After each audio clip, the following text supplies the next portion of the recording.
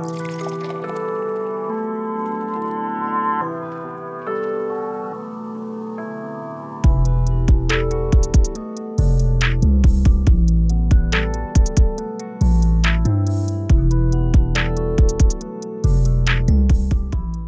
up, everybody? Welcome to the podcast this week. I'm Matt Guest. With me out in Vegas with his puppy in his lap is Matt Morris. Hey, man, what a great wildcard weekend. Honestly, I think this is one of the better wildcard weekends in recent memory. Definitely the best one since they've expanded to 7 teams. I think that's only been like 1 or 2 years, but still, thought it was really good. We had one game that ended up being a bad blowout, and everything else was competitive. One of the biggest comebacks in NFL history. All in all, I thought a successful weekend for the NFL, for betting, for the fans of the games, for the casuals. What did you think, just high-level takeaway from Wildcard Weekend? Well, I mean, you kicked it off right off the bat with the Jaguars game. I think that was a great way to kind of lead us into this new playoff format where you really give that final team a real shot. And I get that they won their division, but let's be honest, like that was kind of the dud game. You know, we had the opportunity for a young team to win a bad division. And I think this just goes into the fold where every single one of these teams really deserved to be in. Even the Ravens with their performance against the Bengals, where you say, okay, on this podcast last week, I said outright they lose by 3 touchdowns, 17 points. Jaguars had a great comeback, fought hard, won their game. Ravens had a really good game, literally handed the game away at the goal line. Every single game from the AFC was a really good performance. I think the only game/team that I think really showed themselves not to belong was Buccaneers. And we had kind of concerns of that all season. Tom Brady's performance was okay. The rest of the team was outright pathetic. So I think moving forward, we're going to probably have years where we say, hey, every team deserved to be in. And we're going to have years where we say, hey, 1 or 2 teams, yikes, they really weren't a playoff team. Thankfully, this year, when I look at the gauntlet that we had this past weekend, it was really just the Buccaneers that did not deserve to be there. Yeah, and the Bucs and the Jaguars, both, bad divisions on each side of the coin. Mm-hmm. But at the end of the day, I think, I'm higher on the Jags than you are, but we knew this is who the Bucs were all season, right? And you and I, more me than you, fell into the trap of like, hey, I'm going to take the Bucs no matter what, just because I know who the Cowboys can be on their worst day and who the Bucs can be on their best day, which is an okay team. And what ended up happening is the Cowboys showed up and beat the crap out of them, right?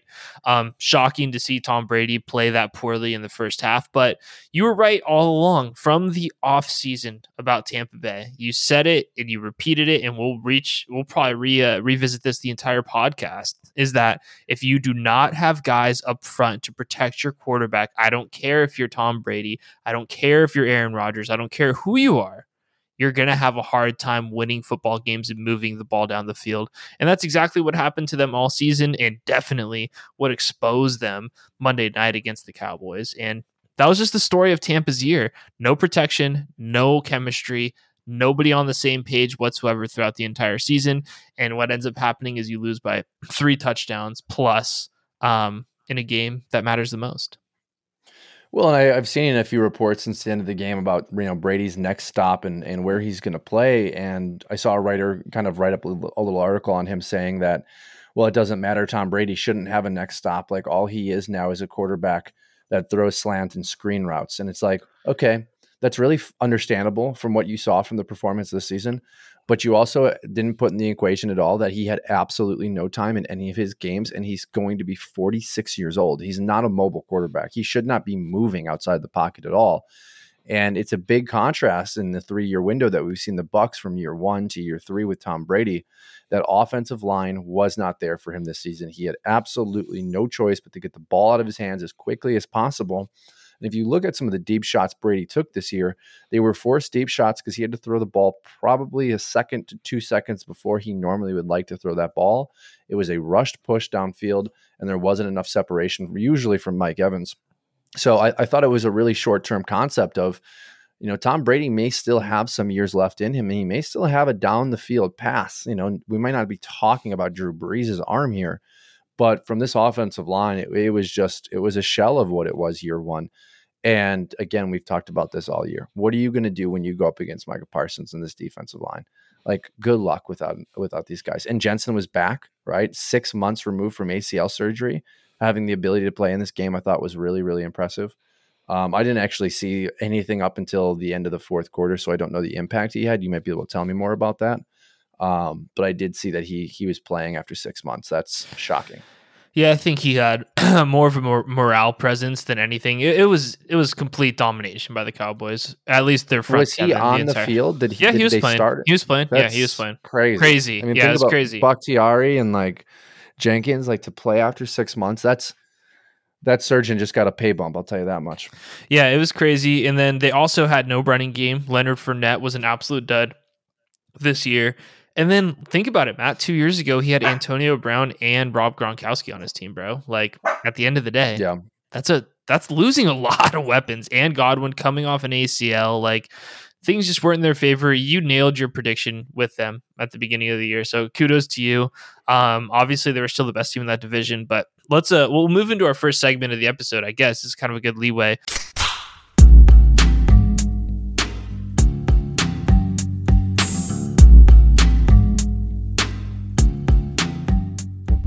So for this segment here, Matt, we're just going to keep it simple. We had 6 teams leave the season this year. 6 teams get eliminated. We want to rank them 1 through 6 on who we think is in the best position to succeed starting this next season. So I'll let you go first. What's your list number 1 through 6? Yeah, so Seattle's number 1. I think we both share this agreement here for 1 and 2. Seattle's young emerging defense has a great foundation moving forward. Geno Smith is the quarterback of the future, at least for the short term right now. You know, they have the young running back. That's solidified. They have the number 1 receiver in DK Metcalf. That's solidified. And they have all the draft pick compensation from Russell Wilson's absolutely botched trade. I think they're set up for 5 years of success here, whether they choose to draft a project quarterback and keep Geno, whether they keep Geno and they solidify more of the offensive line.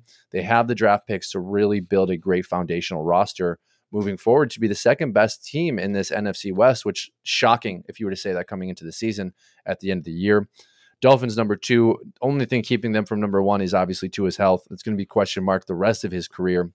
They have the defense in Bradley Chubb. They have, the cornerbacks. They have the question marks at offensive line, but it is better than it was last year. They have the elite level wide receivers. They need to draft a running back. They will do that. But at the end of the day, Tua's health, that concussion concern keeps them at number 2. Number 3 is the Chargers. And after really thinking about this, I don't love it because there's a lot of question marks. We had talked about their ownership and the ability of pay that they can offer head coaches as well as free agent contracts. We saw the big free agent contracts handed out this past offseason. It did not lead to a playoff victory. Austin Eckler is expected to leave. Big question mark in the backfield. Big question mark at the wide receiver position with Mike Williams and his injury concerns. I have a lot of question marks around this team and their aging. Joey Bosa's injury concerns as well as aging. Khalil Mack aging. You have the J.C. Jackson knee injury, which may never be the same. Derwin James, right, might be the only young foundational piece that we can really say on this team is going to be there for a while and pay big impact outside of injuries. So they come in at number 3. Vikings at number 4, I even like less. Justin Jefferson is really the only piece on this roster that I love. Everyone else is a question mark. This defense, at times they were dominant. At times they looked like one of the worst in the league. And I think that's what you get for relying on kind of street level players like our boy from Green Bay. Like, what do you expect is going to happen when you just kind of piece together a roster? And Kirk Cousins is probably gone after this season. So they have a quarterback concern as well. I would be looking for them to possibly shock people and take a quarterback at the end of the first round. Number 5 coming in is the Bucks, solely not in last place because I think their foundational defense is there. I think Devin White can be the playmaker, the elite level talent that we have seen in years past. I do think that they will build this defense to be the competitive nature of this team after Brady leaves. And number 6 is the Ravens, and this is solely on the idea that Lamar Jackson leaves. I think what we saw this past weekend was a perfect decision for him to look at yourself in the mirror from a perspective of, do I want to play the next 10 years or do I want to play possibly 3 more years in this league? RG3 came out with his comments regarding the knee brace. I think he made the right decision to sit. It was an extremely hard-fought game by Hundley and the Ravens team, but I think after Lamar Jackson possibly gets traded, you see a full rebuild, and I think that ultimately leads to Harbaugh leaving because of disdain with the organization. So Ravens at number 6. Yeah, so I do agree with you, sort of. So my list starts off number 1 with Seattle as well. I think the team that was the biggest surprise in the playoffs this year was the Seattle Seahawks. I think the biggest surprise was the fact that they have a quarterback, right? And I don't think any of us thought that Geno Smith was going to be this guy, going to be a Pro Bowler, going to be a man to lead the Seahawks to a playoff berth, you know?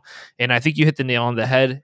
They're the only team right now that looks like they're going to compete in the NFC West. The Rams maybe have one more dance in them if Stafford, Cup, everybody can be healthy next year, but they pretty much look like they have one more year to be competitive, whereas Seattle's more set up for long-term success to come out of the NFC West with San Francisco as well. Now, number 2, I also have the Dolphins. My concern is Tua Tagovailoa, but I also think they have a lot more upside in that roster than they have downside. You mentioned it. They have the skill position at wide receiver, right? They have that locked up. The Bradley Chubb trade with a full offseason, Christian Wilkes up front, they're stacked. They're going to be fine. Xavier Howard with a full offseason, not being injured. Holland as well. Like, I think they can really have a chance to compete with the Bills and win that division next year. The question mark is Tua. Now, do they draft a quarterback? Do they sign Jimmy G? Do they sign Derek Carr? Do they have someone that comes and backs up? So that if we get into this situation again, I think Miami messes up if they go with Tua, but still have Teddy Bridgewater or Skylar Thompson. No disrespect to Skylar Thompson, but what has Tua shown you to make you think, hey, we win the division, we get there, but he could easily get hurt in the blink of an eye, right? He could play 17 perfect games and then bang, something happens, right? That's just kind of who he is as a player. No knock on him. I like the Dolphins number 2. I also have the Chargers at 3, and it's more or less just because they have Justin Herbert. Honestly, like that's why I think their defense is okay, has a lot of holes in it, but Herbert, Mike Williams, and Keenan Allen all locked up, I think is incredible. I think they'll find a way to get it done with Austin Eckler this offseason, but TBD on that. I like just Justin Herbert for number 3. 4, I still have the Ravens, and this is with or without Lamar Jackson, in my opinion. Reason being is you saw what they did without him against this Bengals team. They dominated time of possession. They have a really, really good coaching staff. And at the end of the day, they have one of the best defenses in football. And if you have a good defense, you can go out and get a guy like Derek Carr. Go out, get a guy like Jimmy Garoppolo. Shit, maybe even have one of these rookies, who knows, right? Come out and play, game manage, and not lose them games. I still think the Ravens are in a really nice spot for the future. I like them more than my 5th team, the Minnesota Vikings. I think the Vikings had, in all honesty, a lucky season, right? They were 11-0 in one possession games going into the playoffs, lost a one possession game in the playoffs. I thought Kirk Cousins and the offense was fantastic, but something that we both agreed coming into the season was that their weakness was going to be losing Mike Zimmer and having that defensive mentality. What happened? They had a negative point differential on the season. They also had one of the worst defenses in all of football, and it came back and bit them in the ass in the playoffs. They could not stop Danny Jones. They could not stop Saquon Barkley, and they couldn't get any pressure on the quarterback, even with their big acquisition of Zadarius Smith, as well as, they've had Hunter out there for a while as well. I think the Vikings are in a world of trouble. I think they're going to have a bad year next year. Those 11 wins aren't going to translate the same that they did this year. And at the end of the day, I think they are now sitting in the middle with the Packers, while the Lions are looking like they have an established culture, a team that can really compete for the division next year. Whereas the Bears, if they push all the right buttons, pull all the right levers in this offseason, could surpass the Packers and the Vikings. The Vikings and the Packers are in a really weird spot.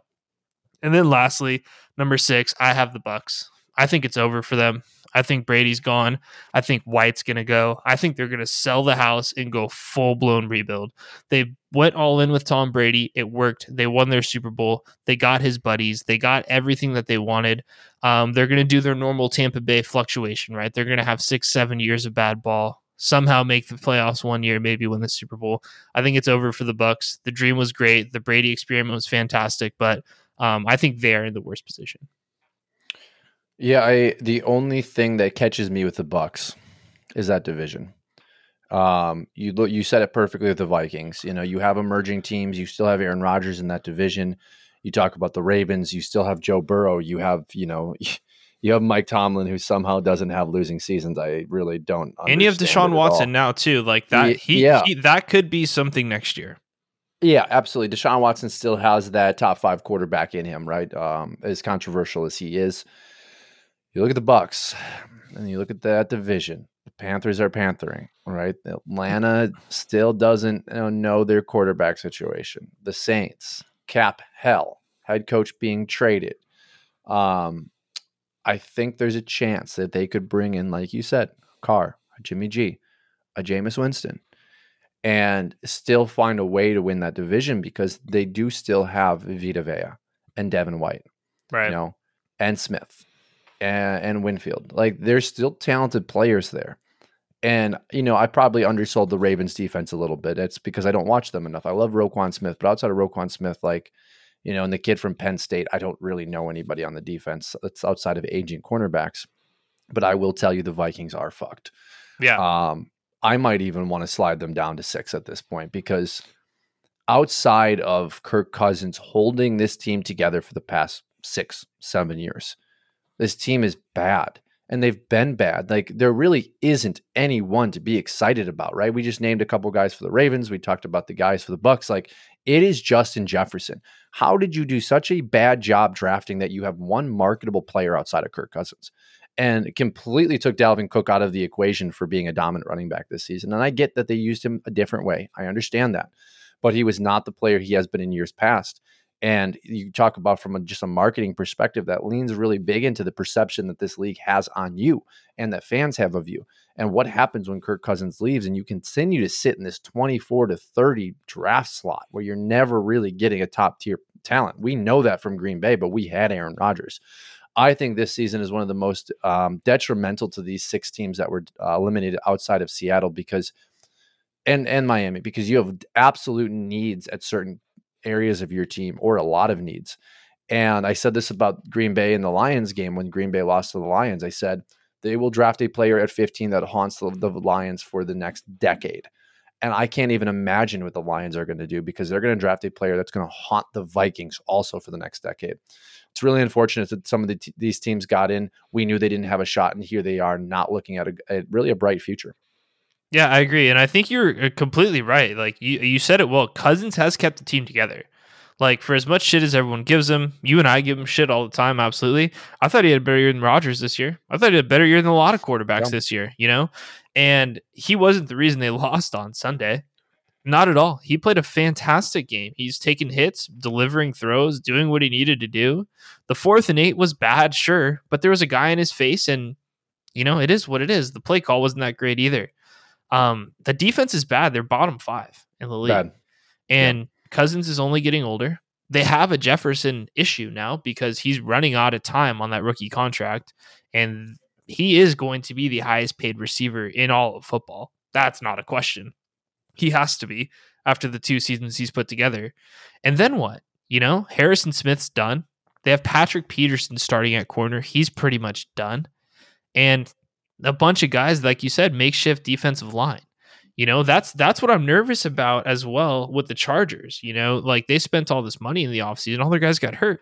Fucking Joey Bosa's always hurt. I know he's complaining about the refs and this and that, but hey, man, go out there and play a healthy season once in a while before you start slamming your helmet in the first playoff game you ever played. I get you got a couple bad calls your way and not going your way, but they have a lot of holes too, man. And if you can't stop anybody on defense, that is a freaking problem. It just is. You can't be giving up 30 points a game in the playoffs, dude. And Matt, let's just look at this real quick. We got 6 teams. We got 6 divisions here. And if I'm looking at it from a ranking these teams in easy and division concepts here, it's probably Seattle 1. Probably, it's crazy to say this. Bucks 2. Probably. Yeah. Dolphins 3. I'm gonna say Ravens 4. Maybe I'd say the Vikings 4. Yeah, I'm gonna say the Vikings. Yeah, because Cincinnati is more dominant than anyone in the NFC North. There's no question about that. I'm gonna say Ravens 5, and I'm gonna say Chargers 6. And I'm gonna say this right now: Raiders have more wins next year than the Chargers. Well, and the thing is, too, let me interrupt you with that because I almost wanted to argue the Ravens are tougher, but we need to see Watson. We need to see him with the full offseason, with the full offseason program with Stefanski. Can they bring that offense? Because he looked all right in the last couple of games. He looked like he was figuring it out. him and Amari Cooper and Njoku, like they have a nice team. But until then, I'd agree with you. And I think the Yeah. biggest thing, not even just the Raiders, dude, is the Broncos are one correct coach away from being really good again. Because Correct. you Yeah. saw the flashes from Russ. Like Yeah. and I know they He's weren't playing. not that bad. I know they weren't playing anybody, and I know the games were meaningless, but he wasn't the 25th best quarterback in the league. Like Russ is still he's still top 10. He has to be. He's not that bad, dude. Like he just can't be. And he showed flashes of that with that relationship with Judy. Sutton played pretty well. Like I don't think the Broncos have a season like they did last year. If they get Peyton in there, watch out. Sean Payton. Yeah, well, and this is another thing. I want to really, really quick log on here and make sure I'm not naming him incorrectly. But to talk about teams this playoff run, okay, Ben Johnson for the Lions, is staying with the Yeah, Lions. staying. So the reason I'm bringing him up is because of what you just talked about with Russ. I think that we misinterpret a lot of the production of these players based on who is their ultimate play caller. And we talked about Hackett all season and kind of the concerns we had, and trace it back to Green Bay and look at Green Bay's offense over the last 4 years, right? I know he wasn't the play caller, but he was the OC. He was the guy to build the game plan to allow and help LaFleur call plays. This league is built on what kind of schemes you can draw up and how you can adjust. And the Chargers were absolutely pathetic at it. Yep. Lombardi lost his job because of it. Hackett was terrible in Denver. And we could go through some of these other teams as well. I mean, The look at Dolphins were only in that game because of our boy Mikey. Well, and look at the teams that win. Like to your point, look at the teams that win. Look at Shanahan. He is literally dominating with the last pick in the draft. And we'll get to them in a little bit. But the schemes, the plays, the setup, the everything is immaculate. Honestly, like he is coaching at the highest level right now. Look at Brian effing Daboll, dude. Look at that roster. Where people on TV right now are talking about Danny Jones being elite, being the guy. Like, what crazy world are we living in right now? I know we talked about the Vikings defense, and we'll get to Danny, but look at the coaching changes. To your point, that's all I'm trying to say. Look at the game plans. Yeah. Look at the psychology. Look at the matchups and putting your players in a position to succeed. Look at what it does. And then you have a guy that's not in a position to succeed, like Russell Wilson, and he even looks below average. It's crazy how much that matters.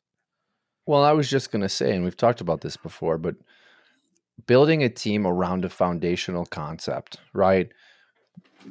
Denver tried to do that. They hired Hackett with the concept that, hey, we were going to get Aaron Rodgers. Hackett has familiarity with Rodgers. We can immediately, day one, implement an offense that both of these two individuals are comfortable with out of the gate. We're going to have very little tuning, and we're going to be able to run a foundational offense, quarterback, and coach. Yeah. And it just didn't work. You know what I mean? Like Hackett wasn't the guy for us. And we even said that, oh my God, when Rodgers decided to stay, the Broncos are screwed. I can't believe they hired Hackett. It's like, well, they took a swing and they missed. Right. And we're going to see kind of the reverse effects of that this coming season when we see the reemergence of Russell Wilson, when we see Williams back from the ACL.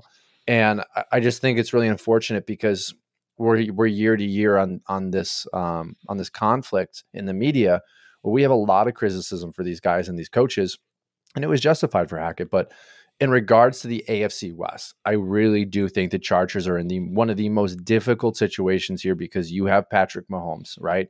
You have Russell Wilson and a very, very, very good roster if Russell Wilson is only top 15.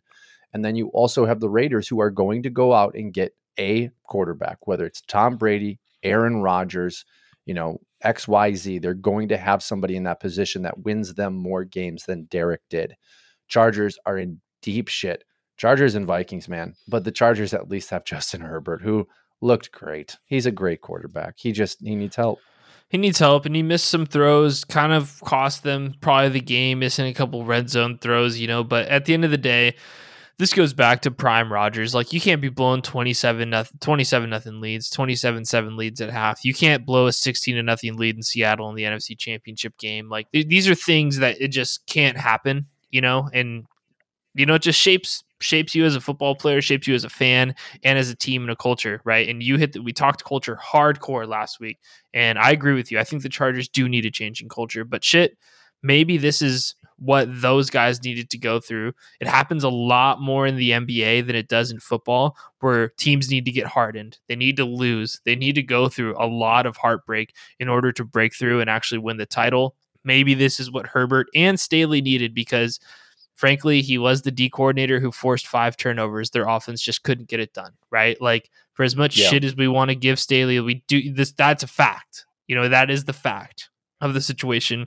Could he have led better, motivated? Sure, right? Like, absolutely. But when it comes to X's and O's, his side of the ball really did do what they needed to do, and the offense didn't. So, It's crazy. Anything else about any of these other teams? I think we pretty much hit every single team. Yeah, I mean, I think the biggest question mark we have going into this offseason is going to be for the Ravens and the Bucks, though, right? Quarterback situation.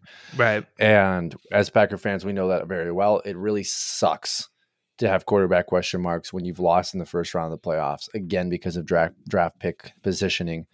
And your future is kind of up in the air. I think that's probably the worst thing as a fan when we talk about ranking these teams moving forward. Lamar Jackson, obviously a little bit different than Tom Brady, but it will be a really interesting offseason to see how both of these franchises take that and handle that quarterback position. Do the Ravens lock into Lamar like they should? Do they trade him away? Like, what kind of assets does that bring in? So looking forward to seeing what comes in the next few months.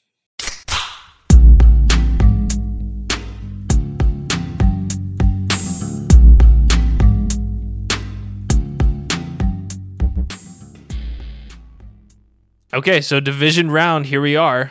We got our big matchups, our final 4 games, 8 teams. Before we get into it, we did want to give our flowers, give our award to our best and favorite quarterback. Jesus, I just lost my train of thought. We wanted to give a shout out to our best and favorite quarterback performance from the wild card weekend. So Matt, I'll let you go first. Which quarterback was your favorite performance from this past weekend before we get into the next games? Bro, it was easily second half Trevor Lawrence. I was at work, so I didn't watch the game. I had a buddy who was a Jaguars fan come back after he threw his 4th pick, and he's like, walking past the back bar, and he's like, yeah, man, 4 picks already. And I'm like, 4 picks? He's like, yeah, they're down 27-0. And I was like, okay, you gotta be joking. Like, there's no way. I was like, it's got to be an hour into the game. And so I jump on the phone real quick, and I'm like, holy shit. But I was like, in the back of my heart, I was like, I don't think it's over. I was like, I know that's crazy to think about, but I was like, Peterson's a great coach. Like, Lawrence, like, this is his adversity test. I was like, I know this is going to be almost impossible because the Chargers are a good team and Herbert's a good quarterback. Like, but exactly as the Chargers roll, they chargered, and they allowed Trevor Lawrence to come out and just drive after drive after drive, and he executed.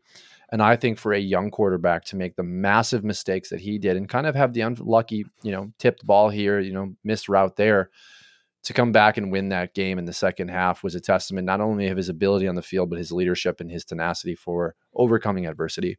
I thought to myself, even if they didn't win that game after they got to that 28-point mark, he had done enough to prove to that team moving forward that not only is he's their guy, but he will be the guy that wins them a championship.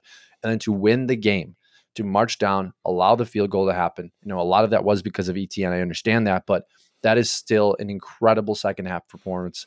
First half performance was about as bad as the second half was good, but Trevor Lawrence's second half quarterback play willed the Jaguars to victory, and I think he deserves the number 1 quarterback slot, at least for his second half performance. I love it. Dude, between him and Burrow right now, they're my 2 favorite young guns in the league. I love Mahomes and Allen too. They're fucking awesome. But man, something about Lawrence, I think it's even just from his Clemson days. He just gets me so far. He's just so good. Like he just jumps off the TV when he's playing at his highest level, and that's what he was doing in the second half. And you must have bad service at work, because I think I sent you about 15 texts after you're like, oh, they're getting killed, and I'm like, they're coming back. Oh my god, he threw another one. They're coming back. They're gonna do it. Like it was so awesome. I've been saying them basically for a month now. They're my Jags. I've adopted them as my team now that the Packers are out, and now that my ladies' team is out for sure. I love the Jags, and I love that performance, but that's not my pick. There's a couple guys that were up there, Lawrence, Danny Jones, but for me, I got to give the flowers to Dak Prescott, man. Yeah, at the end of the day, the narrative now is, oh, the Cowboys should have won that game. The Bucs weren't that good. Going into the game, in my opinion, that's not what people were talking about. First possession, Matt, of the game. 3 passes, 3 incompletions for Dak Prescott. Get the ball back, another punt. And I'm like, here we go. This is the Cowboys again. This is exactly what I thought they were going to do. Dak isn't clutch. He only has 1 playoff win. He's going to buckle under pressure, and he's going to throw a few interceptions. I was wrong. He played probably the best football game I've ever seen him personally play in a big game. He went 25 for 33, 305, 4 touchdowns. And that's obviously very efficient, but some of the balls that he was throwing out there was Pro Bowl, all pro level stuff. And, I don't think Dak is the best quarterback in the league. I think he's fringe top 10, right? But at the end of the day, you need to throw elite level balls and play at a high level for 4 games to win it all. And that's exactly what he looked like he could do this past weekend. He was playing really, really good football. I thought he had the best performance out of every quarterback in Wild Card weekend. So shout out to Dak Prescott. Shout out to the Cowboys. We're going to get to all the previews here in a second. It's going to be a huge, huge test to replicate that performance in Santa Clara this weekend. But I got to give it to Prescott. Yeah, I love that. And the only thing that kept me from giving it to Prescott was the adversity that he did not face. I think when you look at pure performance, he absolutely had the best weekend. But that Bucs team just never really gave him a fight. And again, man, like this is more for me a highlight on the Trevor Lawrence experience that we had this past weekend, some of the question marks we had with leadership. I just love to see that we have actionary pieces in front of us from Lawrence to be a leader. You don't have to have the voice always. You don't always have to be the guy that is the most dominant personality, the guy that's the leadership personality, the type A. Sometimes you can be a leader by pure performance, by willing your team back to victory. And I think that in question for me, at least with Lawrence, was answered this weekend. No longer do I really care about, hey, how does he present himself? How softly is he speaking in the tunnel? Am I motivated and charged up by Trevor Lawrence? Like, I know my guy is going to be out there and has every shot to come back and win this game. And it reminded me every bit of that Houston Chiefs game that we saw 3, 4, 5, 6 years ago now, where Patrick Mahomes led them back. And in that game, there was never a question that, hey, he's got Tyreek Hill and Travis Kelce. He could do this. Trevor Lawrence does not have those players, and he answered that bell. So 2 great quarterback performances. I thought Purdy played very well executing that offense. Danny Jones, obviously, Josh Allen's poor version or bizarro Superman version. I think there's a lot of great performances, and I'm excited to see what can be replicated in week 2 now of the playoffs. Yeah, I agree. And for me, Danny Jones was second. Then I had Lawrence after that. But what really sold me on Dak over Danny Jones is I knew who the Minnesota Vikings defense was.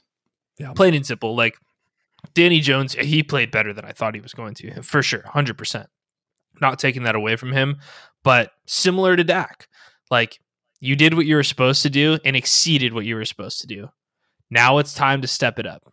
Now it's time. Like this is it. This is the playoffs here. Like I know we're going to get to the Super Bowl and everything, but in my opinion, the divisional round is when the playoffs get going. Like these are the matchups I've been waiting for all season, especially in the AFC.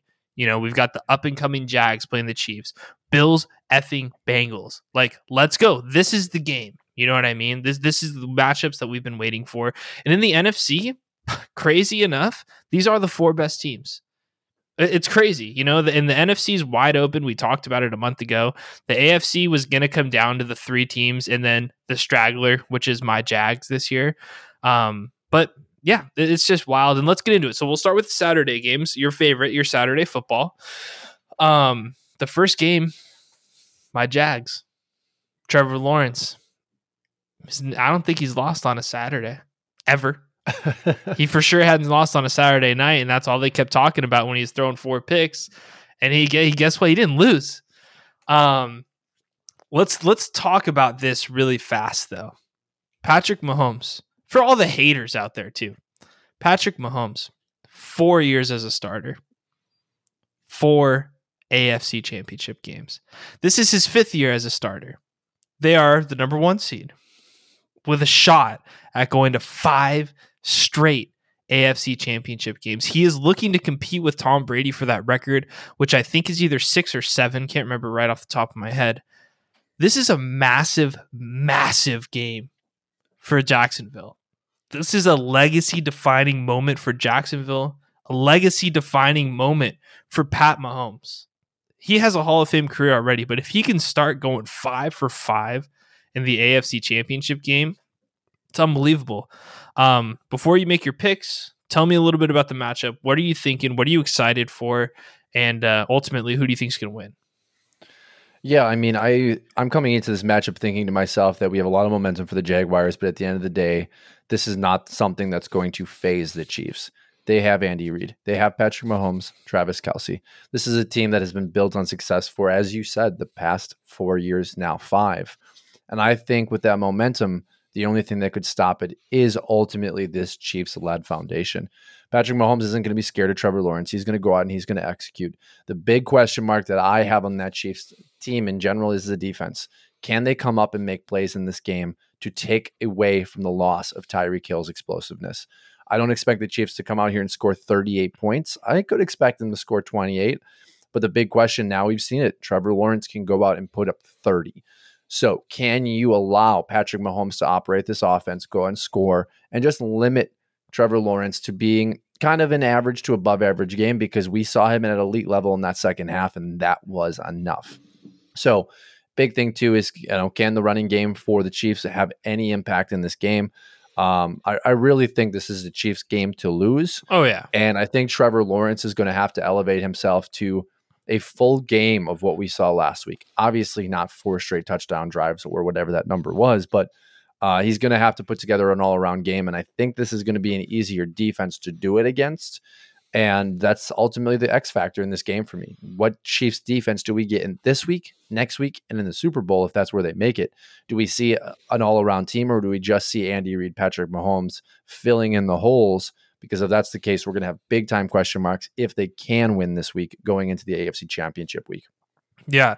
I think the big question right now for Kansas City, there's two big questions. And one is, can they get pressure on Trevor Lawrence, right? Can Chris Jones and the boys up front get to him, get him rattled, slow ETN down? As we talked about last week, ETN's the X factor for them. He had over 100 yards from the line of scrimmage against San Diego or whatever, the Chargers.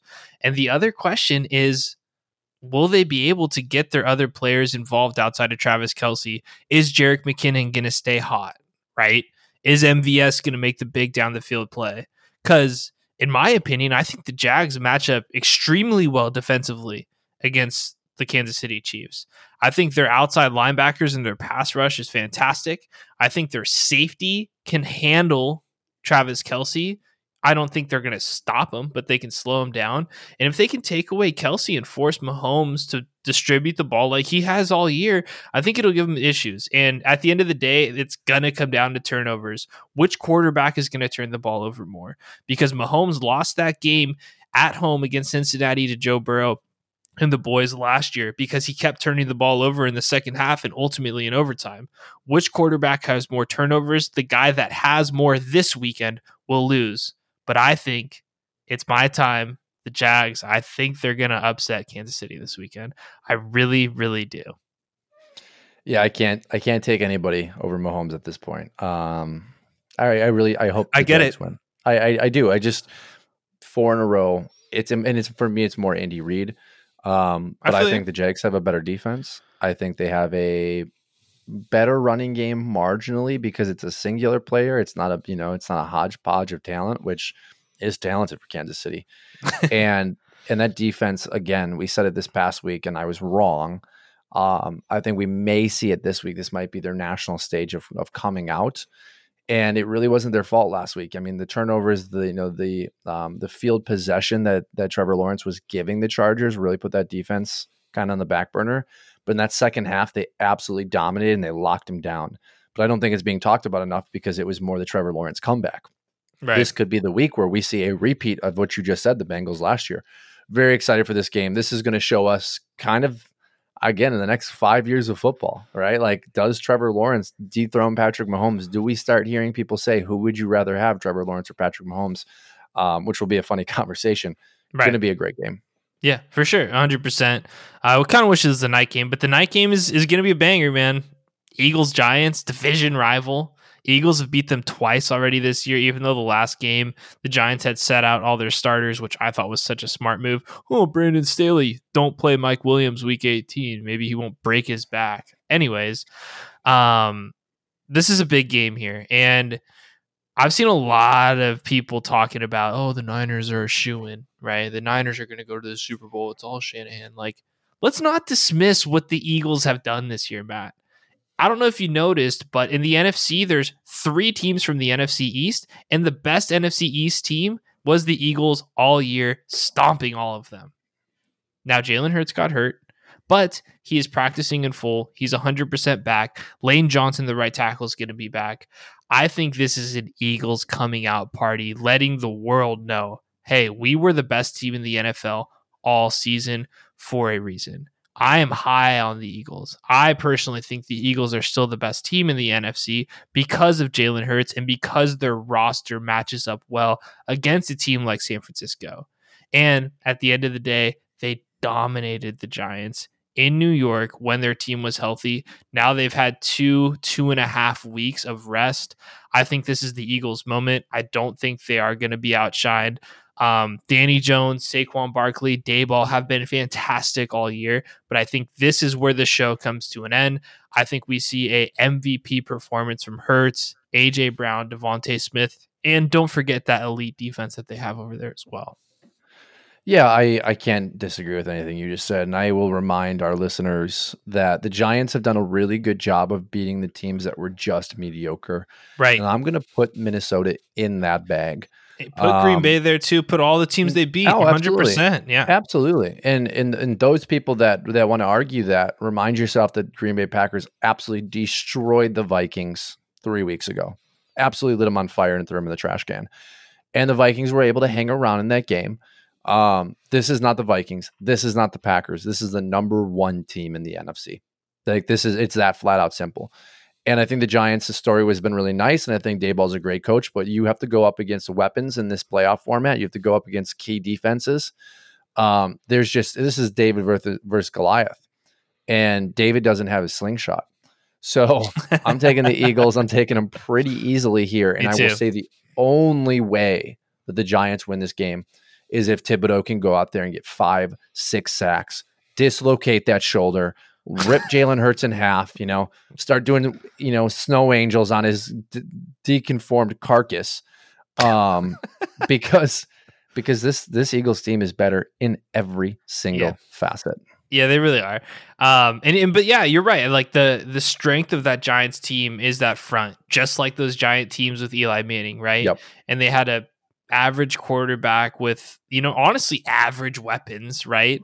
Yep. So yeah, I agree. If Thibodeau, what's his name, Lawrence as well up front on their team, if they can get to the quarterback and give Hurts a tough time, they'll be in it. But I think this is the Eagles' time. I think this is Hurts' time. I've seen enough, and all year the Eagles have been funny all year because you're like, oh yeah, they're undefeated and they're playing well, but there's someone else in the NFC, and now that we've gotten to the Final Four, they're the best team to me. Like the Niners are very, very good. They're super good. Their roster is fantastic. They probably have better players than the Eagles, but I think the team overall for Philly is better. And I think selfishly, I just want that Niners-Eagles matchup. I think as NFL fans and for who's the best team in the NFL this year, that needs to be the matchup, at least in the NFC, in my opinion. Okay, moving on to Sunday. Wow, these games start early Sunday. That's so that they're just trying to give people the Sunday scaries early. Maybe we'll have to record Sunday after these games then. Yeah. We'll have time. Bengals, Bills. Man, how is this not the first game? I guess the Cowboys Niners is a pretty damn good game too. This is my favorite game of the weekend. Not even a question. Bills, Bengals. I'll let you go first. I have a lot of thoughts about this, but I'll let you go first. What are you thinking here? Yeah, I'm concerned about the Bengals. I don't know what Yeah, happened. I know it was a divisional game. Nothing really seemed to get in rhythm at times for them. The Bills allowed the Dolphins to hang in there. I divisional think this game. I think this game, divisional game, I think this game is unfair for both teams because this should be being played in Cincinnati, and like don't even get me started on that. Yeah. So it's tainted in a lot of ways for me.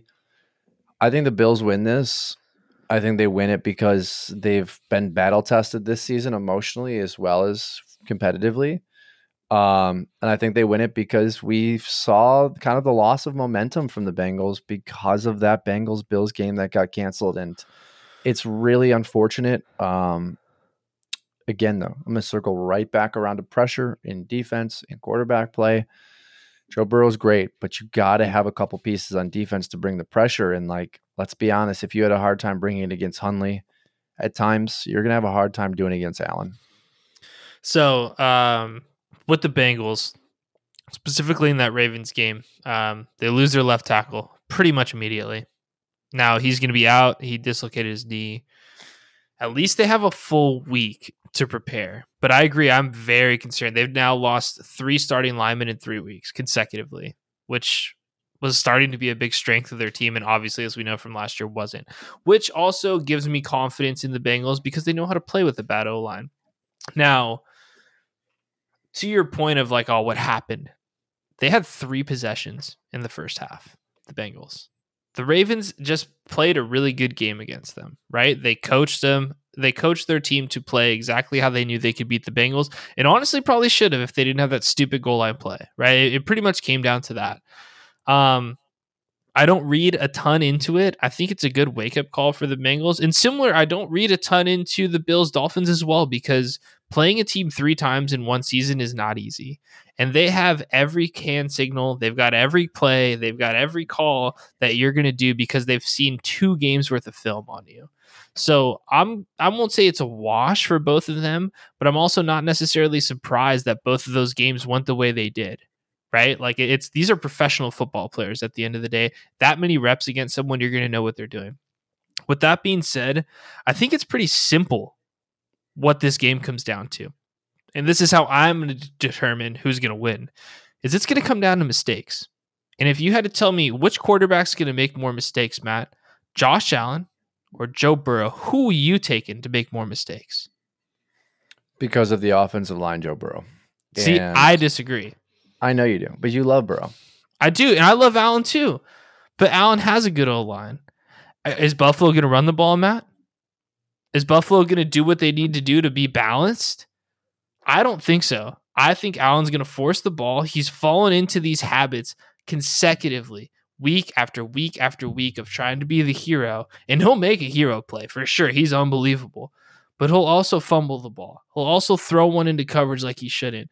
He won't take the sack. He won't throw the ball away. He won't give the ball back to his defense, which is without Von Miller.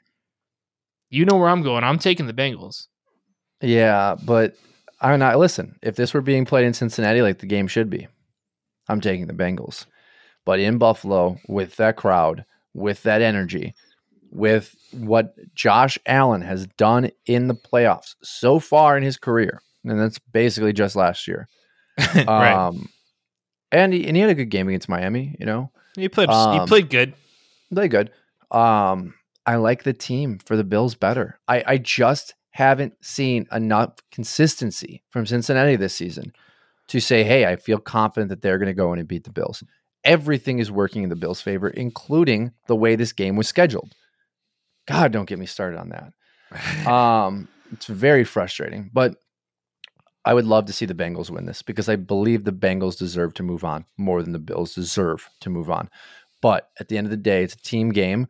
And I think what the Bills have going for them is going to be enough to beat Joe Burrow. And I think then we get into the question of what we just did this past, 30 minutes here of like, what do the Bengals need to do?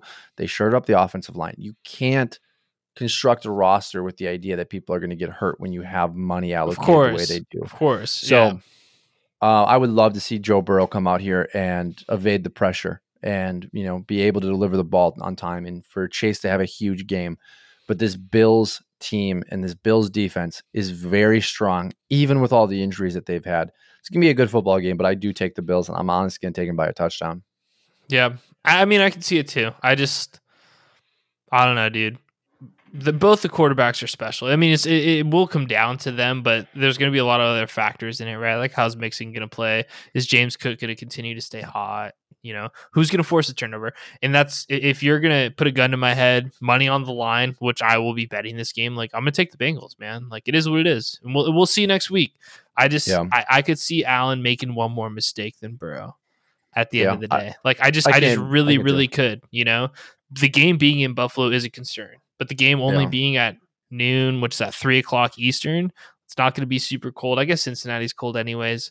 That's the game of the weekend. I think that's the matchup of the weekend. That's the legacy matchup of the weekend as well, right? Like, we're getting into the point now, Matt, where I think it's pretty apparent, and correct me if I'm wrong, that it's Mahomes, Allen, Burrow, right? Like, this is the future of the NFL, those three guys, right? We see them this weekend at the quarterback position.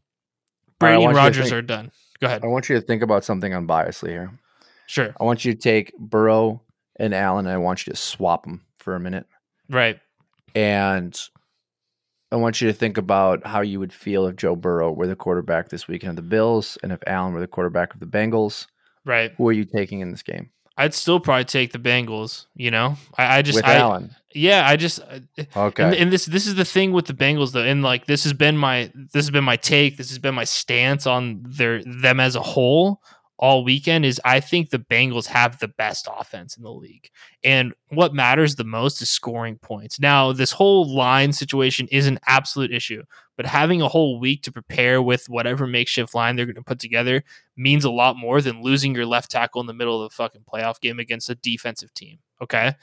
Yeah. Now, I think it's not close to me that there's no better receiving core in the league than Cincinnati's. And then you throw Mixon in there. He's we'll say top 10, top 5, whatever. He's a very good running back. He's not a shitty running back. And then, not to mention, you have Hayden Hurst, who's a formidable tight end. They have an elite offense. And if you need someone to march down the field and score a touchdown, I would take the weapons in the offense that the Bengals have. So if you were to switch the quarterbacks, I'd still take the Bengals, because at the end of the day, you're picking straws with these two quarterbacks, right?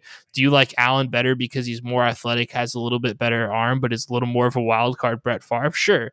Do you like Burrow because he's better of a pocket passer and is probably going to make quicker, better decisions with, you know, that with his skill set and natural ability? Like, these guys, like I said, right now to me, it's Mahomes, Allen, Burrow.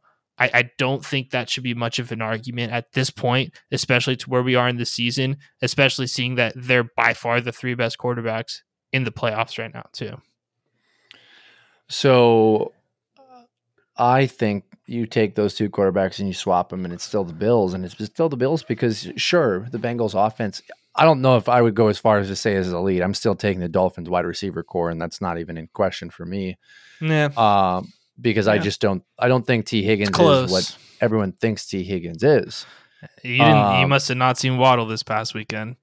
I mean, yeah, but are you really taking T. Higgins over Waddle? For sure. Really?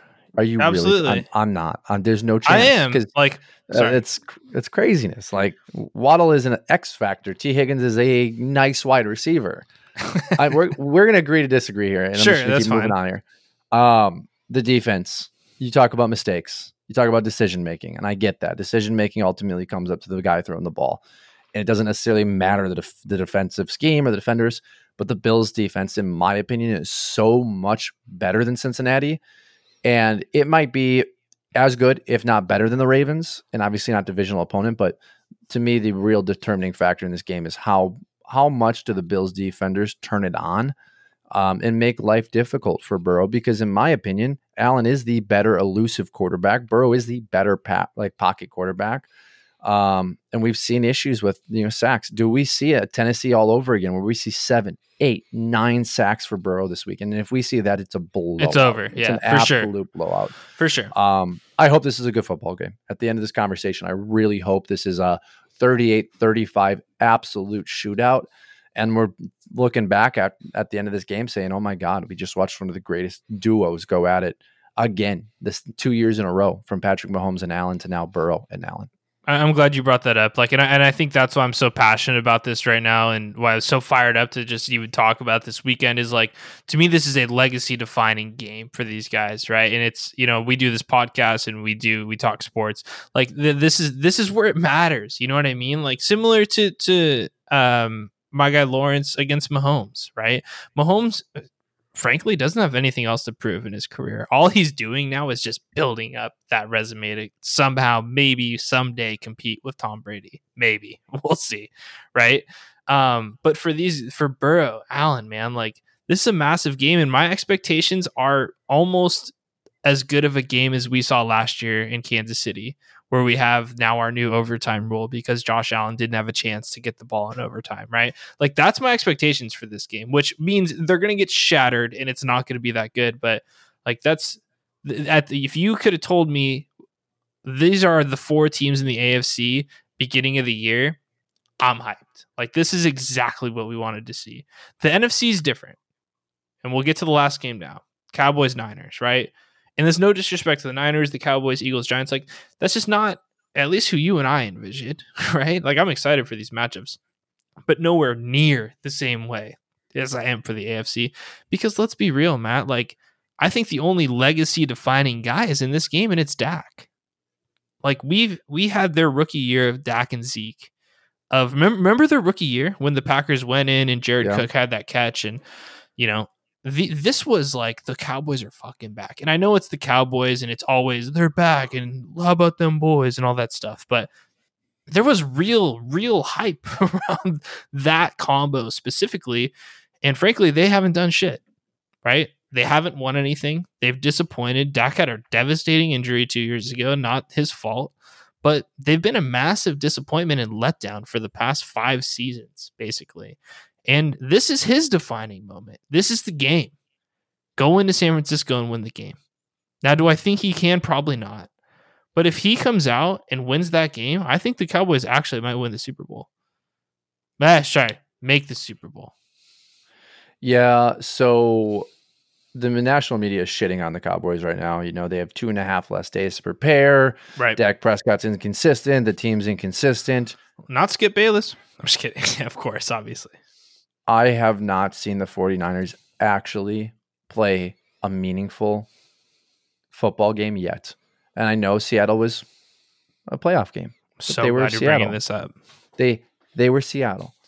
And you look at the division, absolute fucking garbage. I'm sorry. The Rams are awful. They're awful. They're an awful organization.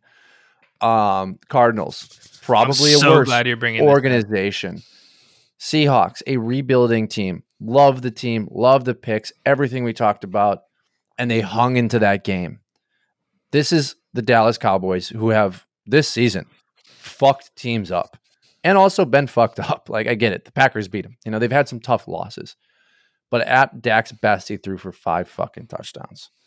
And this is going to be a pass rush and a front that they are going to have trouble with. This is a 7th round quarterback. Let's not get ourselves, confused here that the 49ers are they're destined for a Super Bowl here. This is going to be Purdy's chance to absolutely fall on his face. McCaffrey, have no impact, have 3 yards per carry. Deebo Samuel out there bitching about how he's not getting the ball. There's a real good chance that the Cowboys blow the 49ers out. Okay, I wouldn't say blow them out, but I'm glad you bring this up because I'm trying not to be a hater. The kid's playing great. Purdy's playing great. He's playing really, really good football. He's making good decisions. He's throwing the ball on time accurately, 100%. He looks good. He's playing better than Jimmy. No question about that. 0 question. Dan Quinn. That's all I got to say. 100%, Matt. Like, I totally agree with you. This is it right here for him. This is the first real defense he's playing against. Oh, but he went up against Tom Brady and the Bucs. Look at what just happened to them. They fucking sucked. They sucked. They were pretenders all year. Oh, he went against the Dolphins. Look at them. Pretenders. They sucked. He hasn't gone up against a real pass rush and a real defense yet. Now, can he overcome that? Probably. Well, what has he shown that says he can't? Nothing thus far. But I know. I don't have a feeling. I know for a fact he will face adversity for the very first time in his young NFL career this weekend. And the question is, how does he handle it? And I don't know. I don't know. And it's to be seen and to be determined. And I'm excited to see that. But there is zero doubt in my mind, Matt, that he faces adversity this year, whether it's Parsons blowing him up, whether it's a tip ball that's an interception this weekend, whether it's maybe he finally makes one bad read, or like you said, McCaffrey can't start running the ball. Debo's not open. What do we do next? And on the flip side, if Dak can handle that pressure from the Niners defense, if he cannot turn the ball over, if they, oh shit, Matt, they were balanced and ran the ball with Pollard and ran the ball with Zeke. If they do that and control the time of possession, I do think the Cowboys can win the game. But just like I said last week, I don't trust MF and McCarthy, and I don't trust Kellen Moore. But I do have a feeling this is the week, you're right, that Purdy falls on his face. I think this is where we finally just take a step back and stop saying this kid's the next Tom Brady. Because guess what? He plays for the best coach, at least offensive mind, in the game right now. Well, and Matt, that's why I talked about Dan Quinn, because I don't know that there's a better defensive coordinator right now in the NFL. And I might be wrong. I might be short-sighted. This might be my Tuesday night Tuesday night quarterback, hat on. But this is, to me, all about Dan Quinn. It's not about a singular player of Parsons or Diggs or Lawrence. I think we finally have everything you said come to fruition. Like, this is going to be a challenge. And looking at the schedule, if this were a day game, I'm giving the Niners the game. Almost no question. I think there's something about that where there's less pressure. Obviously they're at home. They had more time to prepare. Like, there's just something about this being the last game of the weekend where I think it's in Dallas's favor, because Dallas is battle tested. They have fought adversity. Dak Prescott has gone through it. Zeke Elliott has gone through it. Mike McCarthy has gone through it. Dan Campbell has gone through it. Like, this is the team where if you're going to beat this, juggernaut of a system, it could be the Dallas Cowboys. And listen, if Purdy can go out there and win, I'll give him his flowers. Like, kudos to Shanahan, kudos to the team. But I'm very confident that Dallas is going to come out and surprise a lot of people. Yeah. And if you had to pick a D coordinator or think of a D coordinator that would know potentially Shanahan's game plan and mentality, wow, maybe the it head might coach that be, used to have him? Yeah, the coach that hired him to be his OC. Like, maybe this is the matchup, Matt. Like, yeah, maybe. Like, straight up, this is it for Purdy here. We'll know who Brock Purdy is Sunday night. Well, we'll know who he is, like 100%. We've seen Shanahan fold to people that know his system. We've seen it over and over and over again. Like, as great as he is, he's not the master yet, because there are enough people in this league that knew how he built his system through his father. And Dan Quinn, and what you just said was absolutely perfect. I could see an absolute shambles of a 49ers offense. I could also see him executing perfectly, and this being Shanahan's rise to being the best coach in the NFL. It could go both ways. But, we talk about the Chargers chargering. I'll talk about Shanahaning. And I think we're going to have that narrative yet again after this weekend. That's his identity thus far. And I will give Purdy some credit here. If Jimmy Garoppolo were starting this game, I'm guaranteeing a Cowboys victory. I'm guaranteeing it. But because of Purdy and the unknown that we haven't seen, I can't go on record and say that. And that's a lot of credit to him. And this weekend will showcase more of who he is. But at least they have a shot. And I know they're probably favorited in this game as it stands I today. saw it was 4.5. I think the line might have went to 3.5. Yeah. In full transparency, like, I'm gonna bet on the Niners, right? Like, I'm gonna put money on the Niners this weekend to cover. But like, I am beyond intrigued to see what Purdy looks like. I'm frankly, I'm getting sick of the hype, I am too. That game they played before Lawrence, and right after Lawrence threw his fourth pick, I fucking tweeted out, I was like, don't even start asking if Purdy's better than Lawrence. Like, this is just, I'm serious. And then boom, boom, boom, boom on the timeline. And then an hour later, I retweeted it and said, are we still talking shit on Trevor Lawrence? Because, like, this Brock Purdy kid is playing great. I like his swag, like, whatever. But relax. Like, if you had these weapons and this coach, like, it honestly shows how bad Jimmy was, or at least how checked out he was this year. Because these dudes are running wide open. Oh, he had 4 touchdowns and almost 400 yards. He threw a 10-yard pass to Debo and he took it 65 yards for a touchdown. Like, calm down. Well, and you talk about legacy. Like, I can't imagine that Dak Prescott is going to go into this game and fold, and he might. Dak's folded a lot. I agree with you, though. For him. I'm rooting for him here. Like, I don't think he gets the credit where it's deserved. I mean, we talked about best quarterback from last week, and I didn't give it to him. You did. I want to see Dak Prescott go out and shine, and because if they win, I expect them to lose to the Eagles, which sucks. But I will take the Eagles over the Cowboys. Go out there and do what you're supposed to do. Beat a young quarterback. Beat a really, really good defense, because you have a strong offense if you run the ball. And if you execute like he executed against the Bucs, this is an easy victory. Now, pass rush with Bosa is going to be very difficult. Yeah, that whole defense is going to be an absolute problem. We didn't even talk about secondary's weak. Secondary's weak. It's okay. It's okay. Yeah, it's a lot easier to be a secondary player on that team when you have the best fucking front seven. Yeah, no question. I agree with that. The best front seven since the Niner teams that used to beat Aaron Rodgers in the playoffs all the time. I'm telling you, I'll say it again though. Dalton Schultz, another week of X Factor. You know what I mean? Like, bro, he had a couple nice touchdowns. Like, had a good game, sick catches, sweet passes from Dak. He was the best. He was the MVP outside of Prescott. X Factor, 100%. That team needs to run their passing game through Dalton Schultz. Like, it should be CeeDee Lamb, but like the middle of the field. And give Pollard the fucking ball. Like, absolutely. Give Pollard the ball. That's what they did. But we know how San Francisco holds running games. You know what I mean? Like, give Pollard the ball, but like, give him the ball through the air where he can really play and be a playmaker. And that's the thing, right? Like, does Dallas even get this running game going? Is Dak throwing the ball 50 times this game? Like, there's a lot of question marks. Yeah, I mean, if he goes, I put his stats, he threw 33. If he goes over 35, they lose the game. 33 is perfect. If he throws more than 35 times, they're probably dead. Yeah. And he's probably got 3. He probably has at least 1 pick. At least 1 or 2. Yeah. At least 1. All right, let's put a bow on it. Beautiful. Have a great weekend, guys. Enjoy these games. Remember, football season's almost over.